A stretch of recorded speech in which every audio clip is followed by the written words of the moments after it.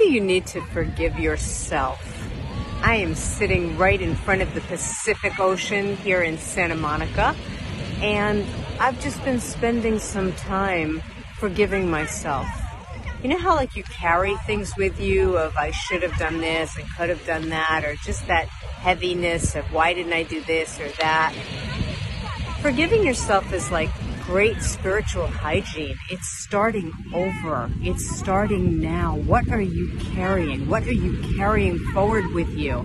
Let's undo that. Let's be willing to undo that. The ocean keeps coming and coming and coming and giving us wave after chances. I want to give you a wave of chances. There is something you are carrying with you right now that you don't need to, honey.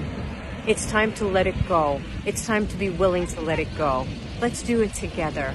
Let's be in this moment of just connection and letting something go. I don't need to carry this forward. I'm starting all over. I'm opening up my life. I'd love to hear from you if you feel like it. What's going on for you? Drop me a comment. Shortcast Club.